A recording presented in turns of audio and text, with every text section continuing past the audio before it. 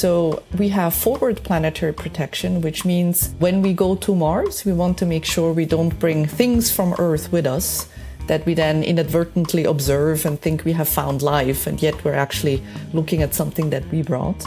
And backward planetary protection is what I'm in, is when you bring something back, making sure that you contain it, you bring it back safely, and you want to break the chain of contact with Mars.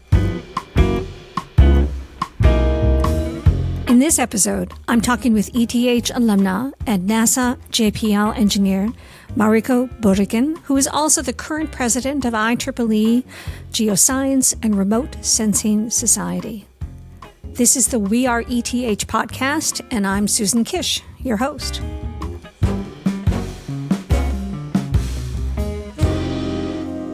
I have to say, you're the only person in LinkedIn I've seen where the first line of your description is Earth, Mars, and beyond. It's just like the best, right? What do you mean when you say Earth, Mars, and beyond? What is that? It's a little bit of a play on words. And when I started off in space, I really worked a lot on Earth missions. And this is still my core and my main interest. But these days I work also on Mars and other missions. And I'm fortunate to work in a place where Earth, Mars, and beyond is actually possible. Of course, for any Star Trek fan, it's like the coolest ever. Exactly. And I see also that in your bio, you're the IEEE GRSS, which is the initials for that geoscience group. Can you tell us what is this organization and what does it really do? So the Geoscience and Remote Sensing Society is one of 39 technical societies of IEEE. And IEEE is really the overarching umbrella society for engineers all around the world. And then underneath you have these technical societies that have their focus point. And my whole society is geoscience and remote sensing. And as the name says, geoscience has to do with Earth observation, and remote sensing is remotely sensing the Earth. And that really falls into what I do or what my specialty is. And I'm fortunate right now. For 2 years, I'm a president. When you say remote sensing, I have this vague remembrance, then I'm going to age myself, in the 60s and 70s, where this was a controversial practice, right? It was not necessarily considered a good thing. I'm sure the world has regressed since in the last 50 years. But does remote sensing mean like a yard off the Earth and little drones flying? Or does it mean like satellites circulating the world? How remote is remote sensing? So basically, it's all of it. But I think the definition remote sensing means anything that is not contact. So if you're away from it, you're remotely sensing something. That can be, as you say, from a drone. It can be from an airplane. It can be from a satellite. And remotely sensing is also for telescopes in some sense, right? Because you're looking really far away. It's fascinating what you can actually observe from a distance. Our eyes are the perfect remote sensors too. That's what we do, right? I never thought of that. Right. And to what extent has the world of remote sensing really changed in the last few years? You mentioned you were president for these 2 years, but you've been in this field for quite a while, right? Technology has changed quite a bit, right? Remote sensing technologies used to be like, let's just take one example, radars. Mm-hmm. That's a very old technology. It used to be for military applications. Nowadays, it's also used widely in Earth observation because it's amazing what you can see with radars. You can see weather patterns, you can see rain, you can see all sorts of things. So it's essential. But nowadays, you also have radars in cars for autonomous driving. So I think these remote sensors are now everywhere. They really are in our day-to-day lives. You can even say your iPhone is remotely sensing where you are and gives you added information based on that. So your day job, though, is at the Jet Propulsion Laboratory, and NASA. And it includes this wonderful expression that I had not heard, that you were the break the chain leader. And I have no idea, but that sounds radical. Can you explain what break the chain means in this context and what it is you actually do? It does deserve a little bit of explanation. So it's called the break the chain domain, and it's part of the Mars sample return mission. So Mars sample return, as the name signifies, means returning samples from Mars. It's a very simple name for a task. And then breaking the chain means breaking the chain of contact with Mars. So I actually am in a field called planetary protection. And it's a really fascinating field So we have forward planetary protection, which means when we go to Mars, we want to make sure we don't bring things from Earth with us that we then inadvertently observe and think we have found life, and yet we're actually looking at something that we brought. And backward planetary protection is what I'm in, is when you bring something back, making sure that you contain it, you bring it back safely, and you want to break the chain of contact with Mars. That's a whole domain. I'm currently the domain lead for that. So in other words, if you bring something from Mars back, that all of a sudden we don't have a life form that does something rather scary. Well, you could say it like that, but it's also, how do you say, you want to make sure that what you bring back is contained. It's sort of safety measures that you want to do.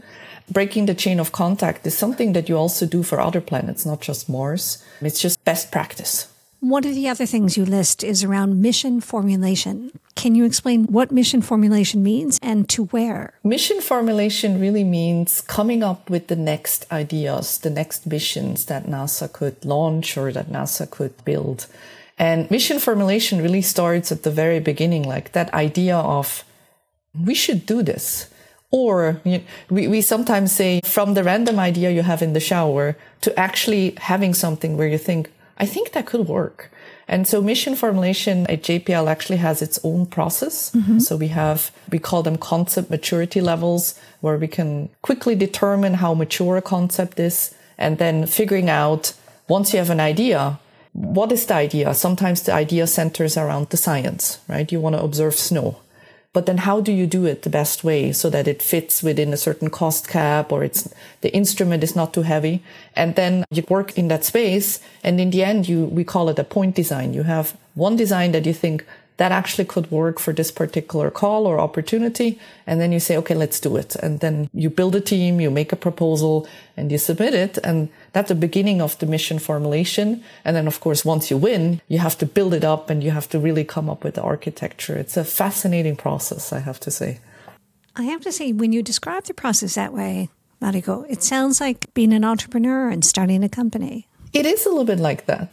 That's the thing that I really think is also attracting me, because it really, everybody has sometimes good ideas, but then it's finding the right idea or finding the idea that works perhaps in 5 years, right? That trade space is really interesting. Yeah, and it's wonderful to work with such enthusiastic and passionate people who are all in it because they want to come up with that next really cool mission that could work and explore something totally new. I don't know if these are confidential, or could you tell us the story of one of your journeys along this mission formulation? How did you go from an idea in the shower to something that allowed you to write a paper and get it published? Yeah, it's hard sometimes. So for me, I've been doing this for, let's say, perhaps 5-10 years. So sometimes mission take a little bit longer, right? From the idea to actually getting somewhere. So perhaps I can just give you ideas of where I saw them. And the funny thing is the ideas come back, right? Because sometimes you have a good idea, but it's not quite developed yet. For example, you have a rover that wants to drive very long distances on the moon. That's a fascinating idea. What science can you do with it? And then you run into questions of, do you have solar panels? Like, what's the power situation? How will they deal with the day and night? And then the team goes off and does something else and comes back again. And then they have a solution for that problem. And then you are on the next step of the journey. So it's fascinating. It's not just one idea that usually gets curated. It's a whole pool of them. And so that's the fascinating part too, because it really takes time to mature a good idea until you're like, okay, I think we have it. This is it. And most of the ones you're describing are these ones that happen on Earth, on the moon, on Mars, on beyond, as you called it? All of it. Yeah, all of it. One of the guiding principles, or basically documents that we use, are the decadal surveys, as we call them. NASA, every 10 years, and that's why they're called decadal, basically asks the community, what do you think are the next big things that we need to address to bring our science forward?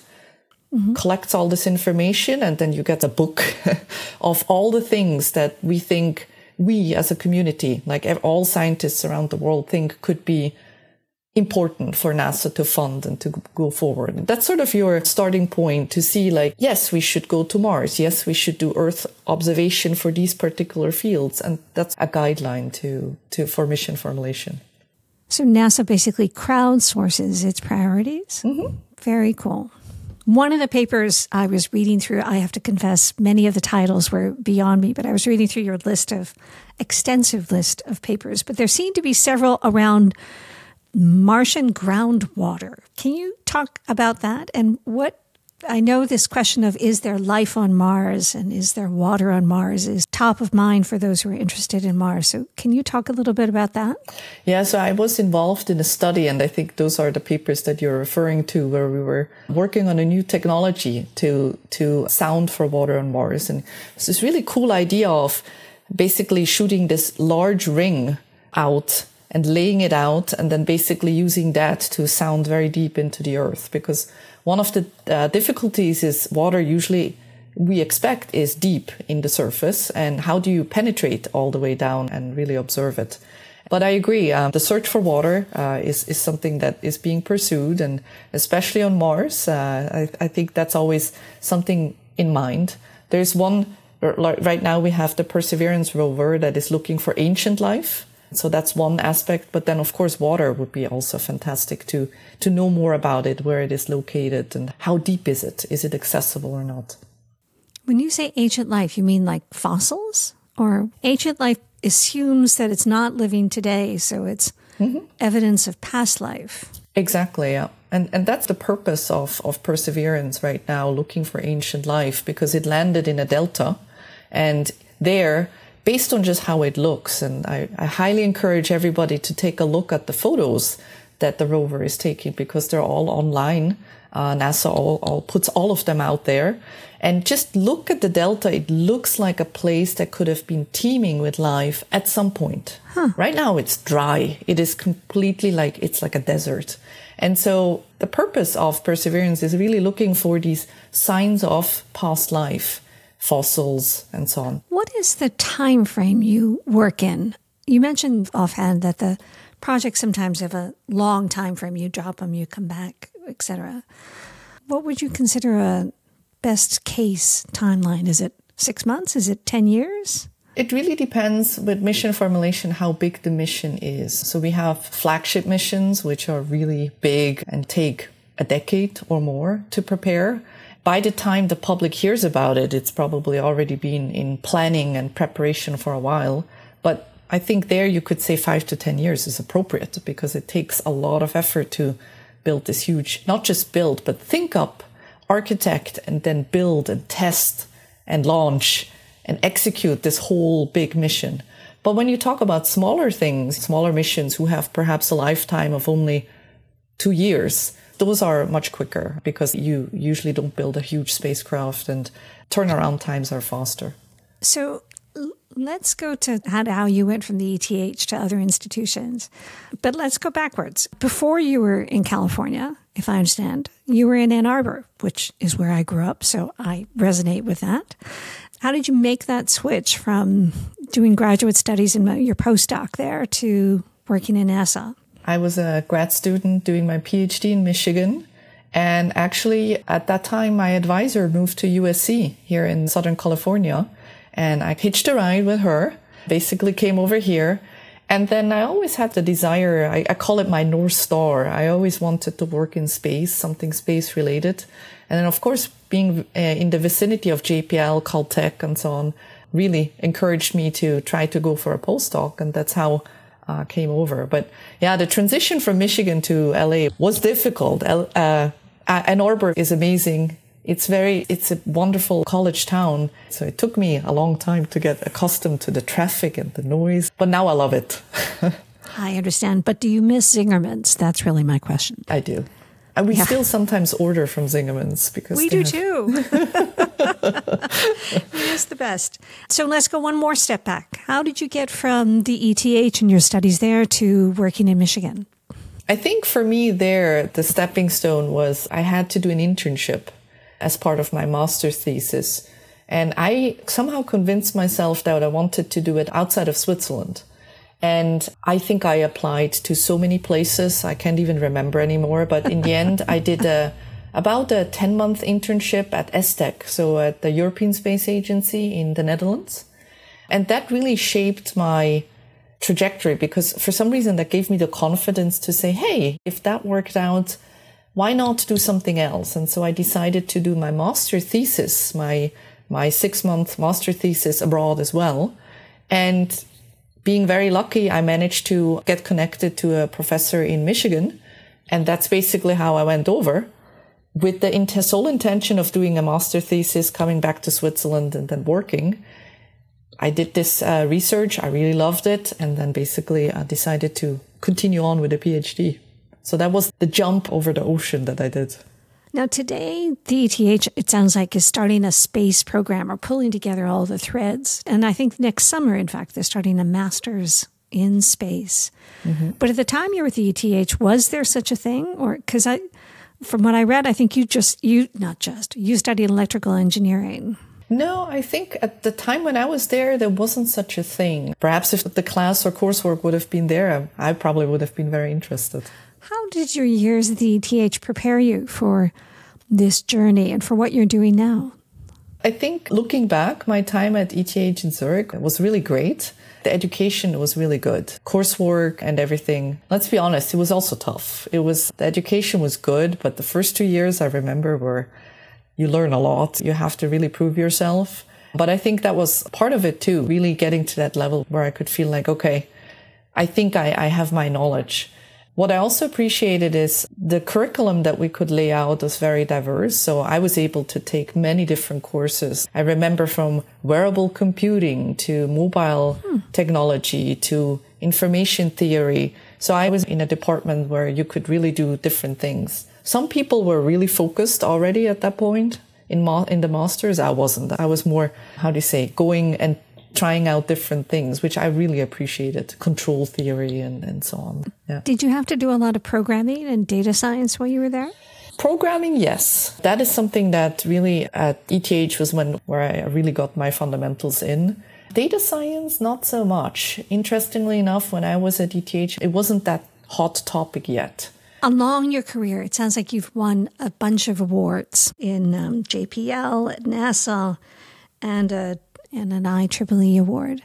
Can you tell us a bit about some of those awards and what they meant? I mean, many of these awards, I have to say, are team awards. And I think that's the reason why I'm most proud of them, because I'm a strong believer that in the end, awards are not just for a single person, they're for a team.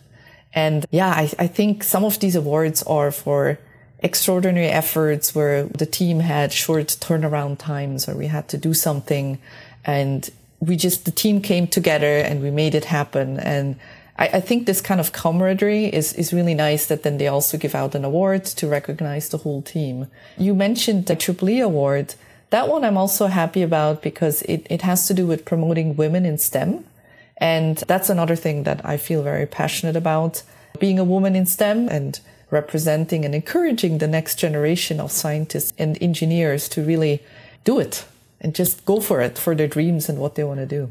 I understand you also do a lot of mentoring, and that's been important. Can you talk about that?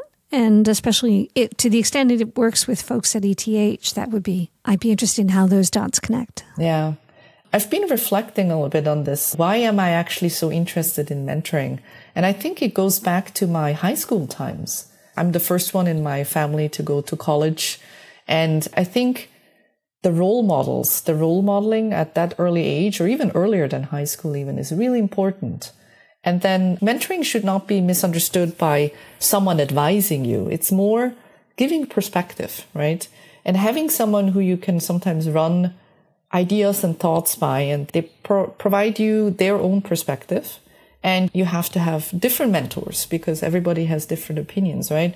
But it's something I think if someone has all the facts, it's much easier to make decisions, right? I'm really a strong believer of now everybody should pay it forward to the next generation. Have that conversation over coffee and share your, failures or your successes and show it what it takes. Not just like the resumes on LinkedIn are always nice.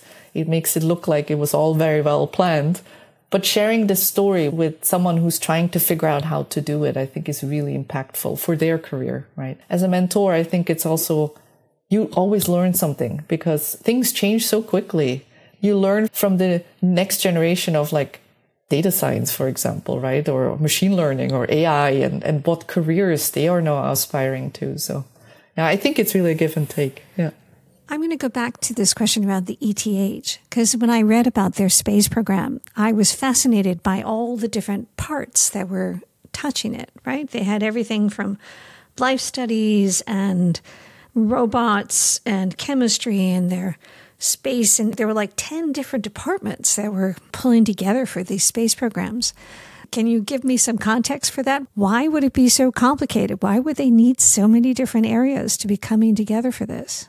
It's interesting. Like when you say you want to study have a career in space, there are many different aspects of it, right? And for example, what you just mentioned, usually you have engineers or you have scientists. It depends a bit of how you want to shape your curriculum. But you can't just be an engineer, being, for example, a systems engineer who knows the technology very well without knowing what the thing does, what it observes, for example, if you are developing a sensor that measures the composition of the air. Yes, as an engineer, you're responsible for that sensor and for building it, but you should also understand how it measures it, because that interaction with the scientists who are standing on that side is very important. So I think when someone builds a curriculum like this to build a wholesome individual who can then work in industry or in academia or in government jobs, it's really important to give them these different perspectives, not just the single thing. And I think once you have that appreciation, you naturally start learning and talking to people and asking them about, hey, why are you doing it like this? And I think it makes you a better engineer and scientist, because you're starting to get curious about what other people do and how they look at it from the other side. Fascinating. So it sounds like you support that way that they've structured, with that holistic perspective as you describe it. Granted, I am biased, right? I have to say I have a science background, but also now I'm an engineer. So I really love living at that intersection between science and engineering. So the first few years at JPL, I was really a scientist writing my own proposals and really living on the publication side on science. And now I work on the engineering side. So I really like that intersection. I know some people prefer one over the other, but that's my personal opinion. Yeah. How are you active with ETH today? I think I read that you often work with the ETH Foundation, but I'd just be interested in understanding how you work with the institution. I just recently became an ETH Circle member, so I'm really happy about that. And I'm still trying to figure out exactly how I can best contribute. For me, ETH was a major stepping stone, like in my path on education, right? I've told you a little bit of how my path of going west has gone so far. And I would like to find a way to, again, pay it forward, pay it back for the students in the future. And right now I'm thinking mostly, for example, at JPL, we have some people who come from ETH or internships or postdocs. We have a Swiss club, so to speak. So there's some mentoring and socializing going on there. So I'm still trying to find my place a little bit of what I can do, but ready to go. Did I understand correctly that you grew up in Switzerland? Mm-hmm. When you were young, what did you want to be when you grew up? Did you always want to be active in space, or was there some other path? I always had this fascination for space. I always thought that would be something to do. And I remember I grew up in Uri. My gosh. Yeah, I remember Switzerland. Heart of Switzerland. And I remember growing up and thinking space, that would be fantastic to work in. I had no idea how to get there. And so it was really a discovery on the way. You know, when you were in school, you were curious about all these different areas in your studies. What are you curious about today? What is it that has captured your interest? There's one particular topic that keeps coming back to me, which is marine debris. That is pollution of the oceans through plastic. It's not really related to my research or work at all. Right. But for some reason, it's a topic that I find very interesting. And I've been also thinking about, like, how can you detect where the debris is? How would you mitigate it? How would you clean it? And I know there's companies who are working on this, trying to remove the plastic out of the ocean, recycle it, and so on. It's just something, how do you say, that has caught my attention. Perhaps because it's not like in a country's responsibility, because as oceans are international waters. I understand. Although remote sensing plays a huge role in measuring a lot of the impact of climate change. What are the books or podcasts that you're listening to, reading these days? Honestly, these days, reading and listening to podcasts is a bit less on my list. I have a 1.5-year-old, so much of my free time is taken up by her. I can only imagine. But there are some podcasts that I really like Planet Money and Code Switch, mostly NPR and things like that I really appreciate. Were you a science fiction reader when you were growing up? I was, very much so. Any particular authors you really liked? Or books? Don't recall. I was just basically consuming everything I could get my hands on. That sounds like a good approach for this. Mariko, thank you so much. Really enjoyed the conversation. And thank you for explaining things like breaking the chain. Now I understand. My pleasure. I'm Susan Kish, host of the We Are ETH series, telling the story of the alumni and friends of the ETH Zurich, the Swiss Federal Institute of Technology. ETH regularly ranks amongst the top universities of the world with cutting-edge research, science, and people. The people who were there, the people who are there, and the people who will be there. Please subscribe to this podcast on whatever platform you listen, and give us a good rating on Spotify or Apple if you enjoyed today's conversation. I'd like to thank our producers at LE Media and the ETH Circle, and especially to thank you, our listeners, for joining us.